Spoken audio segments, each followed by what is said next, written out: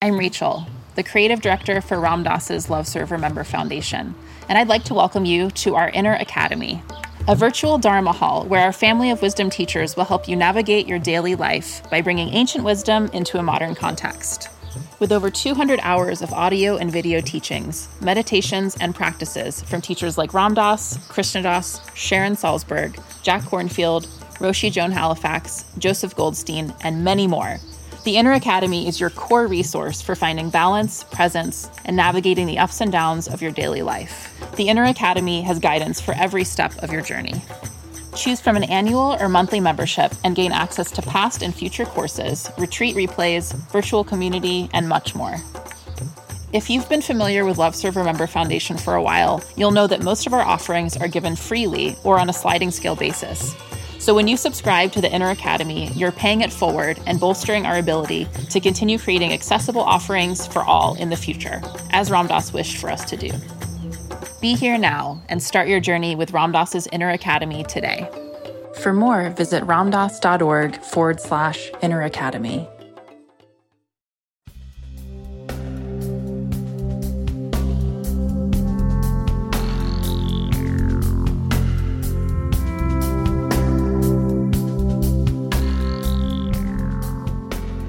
This is Mind Rolling, and we're back this week on location, and I'm Raghu Marcus. I'm David Silver. Welcome. And we had the pleasure of David and I joining a retreat with Ram Dass, Krishna Das, Mirabai Bush, and Sharon Salzberg, and we were able to corral them all into one of these Mind Rolling podcasts and had some terrific conversations that I'm sure you're all going to enjoy. The first one is with Krishna Das, who many of you know is the chant kirtan guy around traveling around the world, and was recently nominated for a Grammy, which is a wonderful thing. And he also performed in the pre-Grammy telecast. So we're pretty happy to have him aboard. Yeah, on the Grammys, Raghu, it was great because he actually opened the whole show. Because they have two things, really. One's the pre-Grammy, and then there's the one that everybody sees with Rihanna and so on. But the pre-show was streamed live, and it was fantastic to see Krishna Das and his group open the entire thing with a fabulous chant, and for people to be listening. And then David Alan Grier, the comedian from In Living Color, who was hosting the show, came on after it immediately and said, "I'm blissed out." And so I don't know how, there was a degree of irony there, but it's the Grammys. But Krishna Das et al. were just fantastic in front of an audience that really probably a minute percentage had ever experienced anything like that before. I mean, the live audience in Los Angeles. Yeah. So we're pretty happy about this, and we're going to get right to it in a minute. But we do want to... we want to thank everybody we've been on for about 3 months doing these podcasts, so it's kind of a brand new thing, and a nice audience has come aboard, and we kind of, feel really like we've got new brethren that we've never met before. So, and sharing our path, our lives with people has been a real joy. And here's we do need support, though. Absolutely, no question about it. It is something that is completely, utterly supported by everybody who listens. And there's a couple of different ways we can do it. Dave, why don't you talk about Audible, audible.com? Well, one way of supporting us, which is kind of sort of painless, really, is to our sponsor is audible.com, which, as you may know, is the premier books on. Well, they're not books on tapes anymore. They're they're whatever they are, however you buy them. But they're great, and they've got hundreds of thousands of titles, and they support us. One of the ways in which you can help us is that we get a small amount, but a percentage of what you put in for buying a book. So you get a book, and we get a little something. Now, well, you get a free book. You get a free book for the first month. In other words, they have a 30-day free offer for everyone, and you can choose from those hundreds of thousands of books, and we'll recommend a couple, but you can choose anything. So you don't pay anything, and we benefit from your interest in audible.com. So you should do that. And I think the The URL is what is it, Raghu? It's mindrolling.com/. No, it's not. It's audio. You're What is telling it? me. You're the one who knows. I know from nothing about this. We are we are the lamest promoters in the world. I wrote it down. I think I ripped it up. So you can just fire me. Find some God. really better person to do Go this. to mindrollingpodcast.com and look at the Audible banner and just click on it. That'll be the best way. I think it's actually audibletrial.com /mindrolling. That's what it is. Let's say it real clearly now. Try again. audibletrial.com/mindrolling. Thank you so much. It's okay. And also, we, of course, have a donate button. So if you want to just throw some money into the old donate button link, that would be great as well. And finally, we are now affiliates of Amazon.com, where you can get anything these days. It's pretty fantastic. So you do have to go to mindrollingpodcast.com and hit on that link to Amazon and buy whatever you want. And we get a small percentage, but it all adds up. And, I mean, like buy a Sharon Salzberg book and a Ferrari, and then we're done. We're cool forever. Oh, don't know about that, but for a while. So we thank you for those of you that have gotten around to supporting us, and for those of you who are newly listening to this podcast, we encourage you, if you like what you hear, and to continue with us. It'd be wonderful to have some support. So without further ado, we will now go to On Location with Krishna Das. Welcome to Mind Rolling. David Silva, Raghu Marcus with Krishna Das.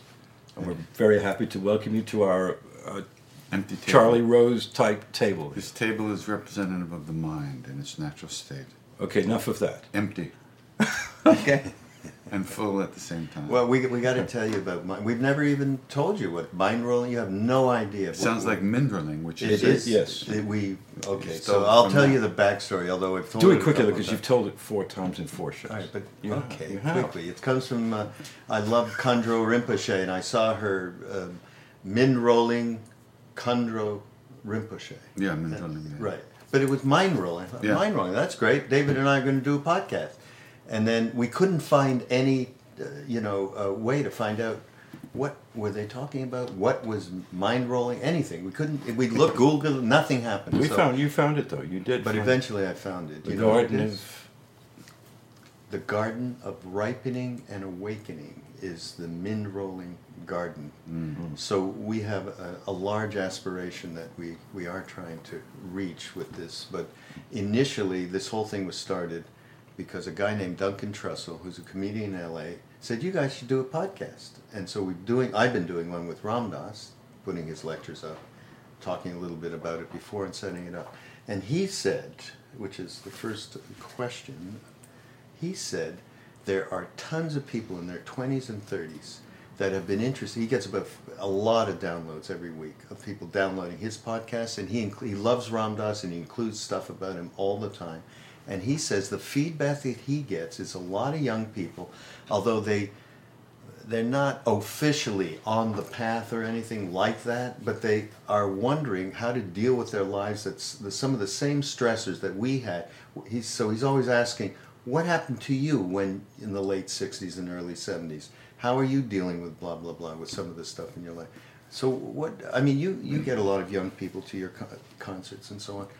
What would you be saying to people as in terms of real down-to-earth practical, how do I deal with my life every day and the stressors? Hi, the first thing I tell everybody is you got to find some practice to do every day. Something I tell, if they can even do, if you can, start searching for some practice, which means you have to do some reading and you have to do some research, you have to go out and see teachers, you have to kind of begin to immerse yourself in the stuff a little bit.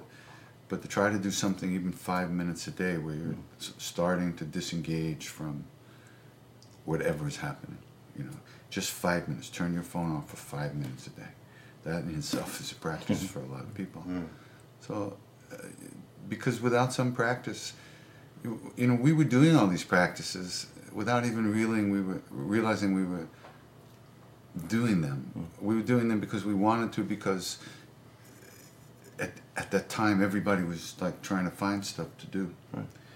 But these days it's not in the culture, it's not in the awareness the same way.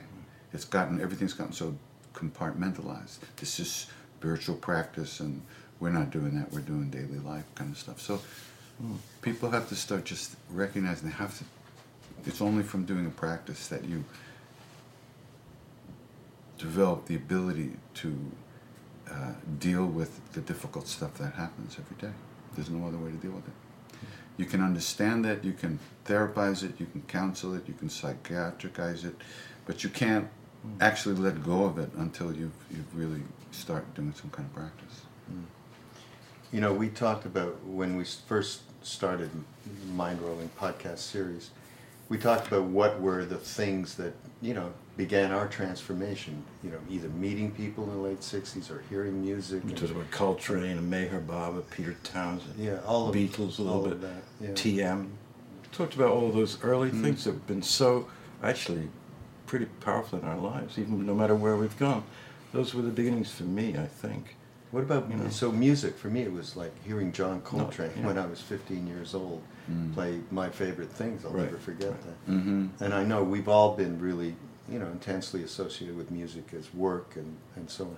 What about you in those days? Did make that kind of impression? Or what were the first thing I saw was Meher Baba, a photo saying, "Don't worry, be happy." And that led me to really think about, stuff from the East and so on. I was into blues. I was into country blues. And that's how I got my release from things. And of course the blues is all about suffering and pain. So I got into Buddhism very early too. But actually it was, I believe somebody gave me the Gospel of Ramakrishna when I was in high school. And that, I couldn't, here I am reading about somebody who's talking to this God, God is like a person, and I was like, what is this?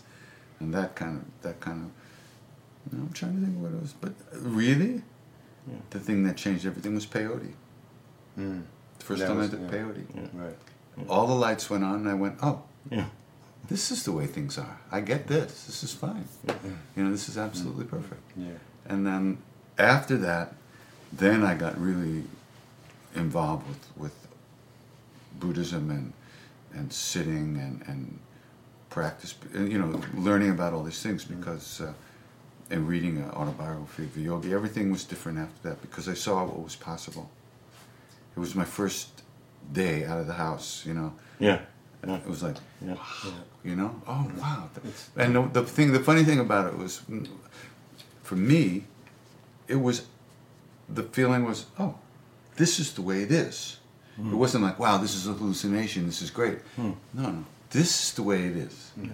I completely believed that was it. Plugged in and there this, early. And this was what I had been living was ridiculous. And temporary. Yeah. Which is ridiculous. That's pretty early to be plugged in like that. Though. I mean, that before Ram Dass? This is 17. I'm 17. I took peyote between my junior and senior years of high school. Really? Wow. That's young. That is young. But, people do it young now. I mean, I didn't do peyote until mid-20s. No, wait a second. No, that's not. No? Well, you were in high school, if you remember. No, it is true. I think that is true. That's unusual. Yeah. It might have been right after high school because Andy, my friend, was. No, Andy was a year ahead of me. Andy, who died last year, Andy Goffman, he was at Adelphi, and Seth was in the southwest, and I was at Herrick's High School. Each of them were a year ahead of me, and they were gone. So Seth sent the peyote, and Andy and I cooked it up. Oh, really? In my mother's kitchen. My mother walks in and says, "What's that?" I said, "Oh, it's an experiment. And she just kept going. You know. It's like, But you didn't do it with a Native American. I did it with, the Brule Sioux medicine men, and with 400 Native Americans, and we had to take 25 buttons minimum. They wouldn't let us in the Hogan. Oh. And they fed it to you at the door. Oh. That was my first experience. I went to South Dakota. I lived there for a month with these people. And it was the same with me, except that I was scared stiff a little bit at the time because there were all kinds of things going on. There was this guy called a fire chief, and there was a water chief, and the fire chief blow on this huge fire in the middle of the Hogan with they blow and make an eagle. Just like that, right in front of me and Ronnie, my wife. And we all saw it, so it was a shared miracle, if you like. Yeah, yeah. It was very impressive to this moment. I didn't know that about peyote, though. But, yeah, that was the first day. That was before I smoked dope. Before I smoked Really? pot. Even- Yeah. Really? First thing was peyote. Wow, that's Yes, I mean, the interesting thing is when we spoke about, okay, what was the market? So we talked about early, music. Dylan for me was a major thing, Dylan, and sure. of course for all of us, and even Ali Akbar Khan, I actually managed to see in the late '60s by just happening into a church in Berkeley, but it was obviously the psychedelic experience that allowed us to see. Okay, yep, there is something that's Yeah, so I don't know about you. I don't know what young people going to do these days because the culture is so different. It's kind of now incorporated all that psychedelic information without the experience. Yeah. Yeah. There's artwork, there's psychedelic artwork, there's all, everything, everywhere you go, that it's all open, it's all, everybody thinks because they can say it, it is it. Yeah. But it isn't. Yeah. So I don't know whether people growing up now, it could be they don't need that experience. They're already somehow expanded.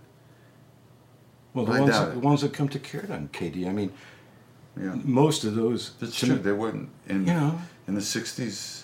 Not only was nobody singing kirtan, but people weren't going. No. So but that's part of that. See, part of that is a result of the information spreading. Right. Right. And everybody's, and it's filling a need. There's no question the need is there. The need's always there in every culture, every civilization. The question is whether people find a way to fulfill, that need. And what I hear from this, I mean, Duncan is our,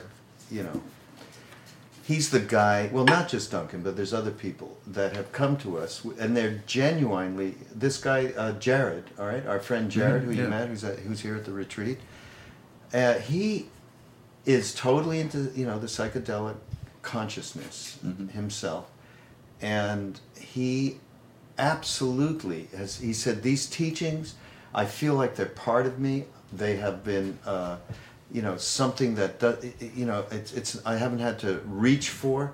The one thing that he has had to reach for is the idea of a guru. That seems to be the biggest stopper for any of these people. Talk about that a little bit.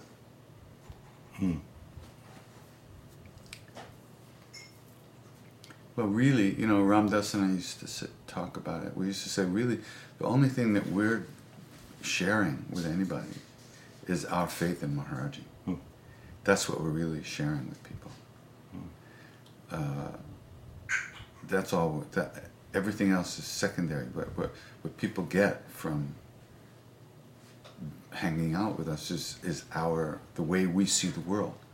And we see the world, this is his show, and we're just actors in it. Right. So that's a lot for people to digest. But people accept that, they feel that. And it's a way of seeing your life. So I don't know what to say about, it's complicated. You definitely, they say you need a guru, but is a guru somebody outside of you? No.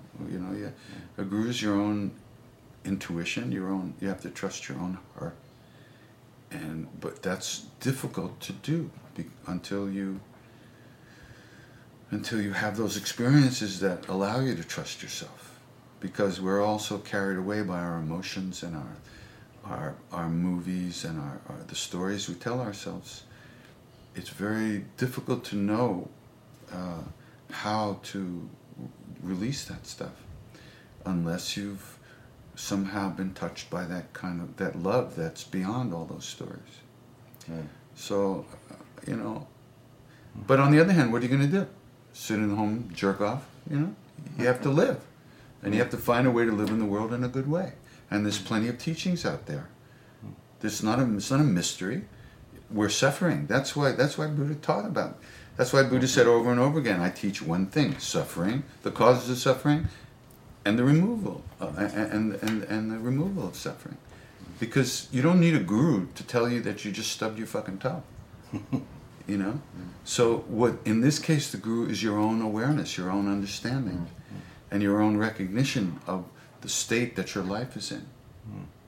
Nobody has to tell you it's screwed up, that you're not getting what you want, and eventually if you start to see you're not getting what you want because of your own stuff. It's nobody else's doing it to you, it's your own stuff. So then you go, now what do? I can't blame anybody for this. So you're forced to finally face yourself, and that's the point where the inner guru is your own true being, which is always here, and which is it's kind of the screen on which your movie is playing out. So after a while you see your stuff and you just, how do I let go of this stuff? Well, you're being, human beings experience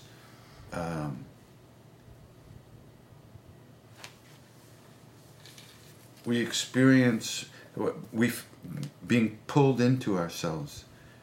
The guru thing is funny. When I got to Australia last year, I got to Sydney, in fact.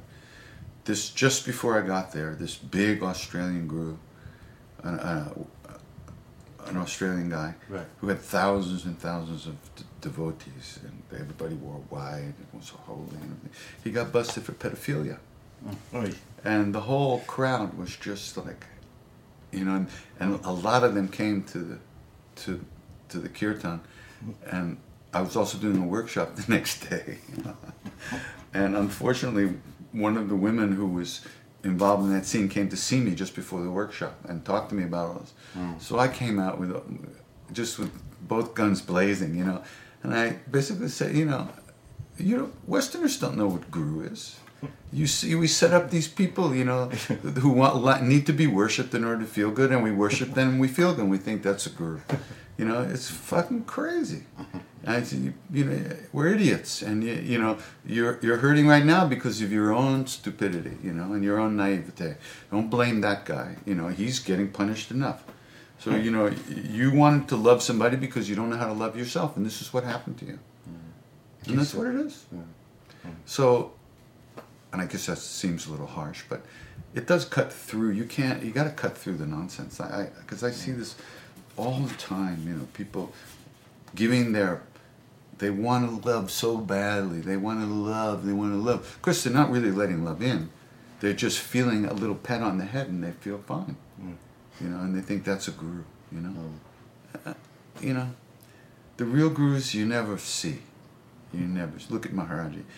Nobody knew about him. The person in the government, in Indira Gandhi's government, there was a huge office, and they were all Maharaji's devotees, almost all of them. But they worked next to each other, and it wasn't until he died that they took his pictures out of their drawer and put it on the thing, and they looked at each other like, you? Yes, what do you mean? I've known him for 30 years. I've known him for 25. And they sitting next to each other. So the real guys, they don't do anything. A real guru does. He doesn't teach. He changes you from the inside. Although he might give teachings, but it's your experience with him that changes you from the inside. Not because he lets you bow and scrape and lick his toes. No, because he makes you look at yourself. He forces you to see your own stuff. Younger people often say to me, they're sort of envious of the fact that when we were in our 20s, we were aware of some real gurus, Krishna Yoga, all that. They were all seemed to pop up with us. Teachers would talk about them. Now they got all these. It's not like that now, and it's very confusing. I think it sounds a bit patronizing, but it's confusing for them because there's no I think Ramdas said last year, maybe in the book, that there weren't really any around that he could talk about. And somebody of 25 reads that and goes, well. Yeah, a lot of people take exception to that, but Yeah. you know, the proof of the pudding, unfortunately, is in the eating. Yeah. Yeah. And of course, we're talking here with such arrogance about it. Really. Like, I wonder what this looks like to other people. Well, no, but I mean, it's been a long time. That at least invested all that time and love in 40 years in it. You get to know your discrimination changes. Yeah. I think you're allowed to talk about it. These people that are coming through that this guy Duncan is talking about, and Duncan himself is a good example. They trust Ram Dass. There's a tremendous amount of trust that's gone in there. So Ram Dass's guru, that it obviously just follows through for them. I walked into his house and to do a podcast with him, and there was a big picture of Maharaj. That was the only thing in the room, and he said, I just immediately, when I heard Ram Dass, I trusted him, which is no different than any of us, all those years ago. And that's, fortunate for us that, that trust was valid, obviously, when we went over there and saw him. So I think that, in this particular case, and you're talking about, we've been talking about Ram Dass a lot. We just talked to, a few people here at the retreat. And obviously that's a central thing we've been talking about, that trust and a feeling of safety that we could open up back then, as people are at this retreat, within that feeling of trust and safety. And I think that's a big issue. I mean, not an issue, but without that, I think it's a very difficult situation. But the idea of safety didn't arise in those days. Remember, we were just happy in that, hanging out with him and with the people that we met there. I mean, there weren't all these issues about these kind of like power struggle things, like, am I safe, or can I do this, and is anybody going to rip me off emotionally and stuff like that. That wasn't an issue in those days. Yeah, no, that's we were true. too naive, I guess. Maybe it was too much at the beginning, before the the bogey yogis started coming around and ripping everybody off. Maybe it was a little early. But even so, when you do kirtan all over the world, a lot of the people are very young, from our point of view, 18 to 25 or something. They just get into it, and it doesn't matter. They just love it, and it does something, no matter if they don't even know the word guru. I know, we all know that's true. Yeah, no, that's absolutely. People just are. By the way, I think we're being presumptuous even more. Krishna Das, for those of you who don't know, and I have actually played a song or two of you on the Ram Dass podcast, actually, and gone, did anybody know, who doesn't know who Krishna, I go, who doesn't know who Krishna Das is? And a few people, a number of people come up and I send them a song and they're all happy. Krishna Das has been chanting around the world since 1995, 4 or 5, and is someone who a lot of people have come to without any of these trappings of Hinduism or anything whatsoever, any kind of dogma, and which is what he just said, which is absolutely true. They're able to just ride on the waves of the music and the mantra. So I think you need to, before we end our little podcast, talk a little bit about that practice and what it can be, what it is for you and what it can be for people, without having to buy into any Hindu trip or any other kind of trip.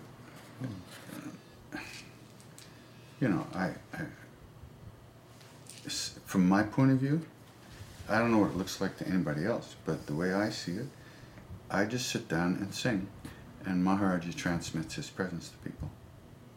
That's what happens. And people feel that. Personally, other than the fact that I seem to have to show up and sing, I don't know what else I have to do with it. I just sit down and I sing, but he's the one, he transmits his presence, and if people feel it. So and it's not about being a Hindu. It's not about being anything. It's just about presence, your own sense of well-being inside.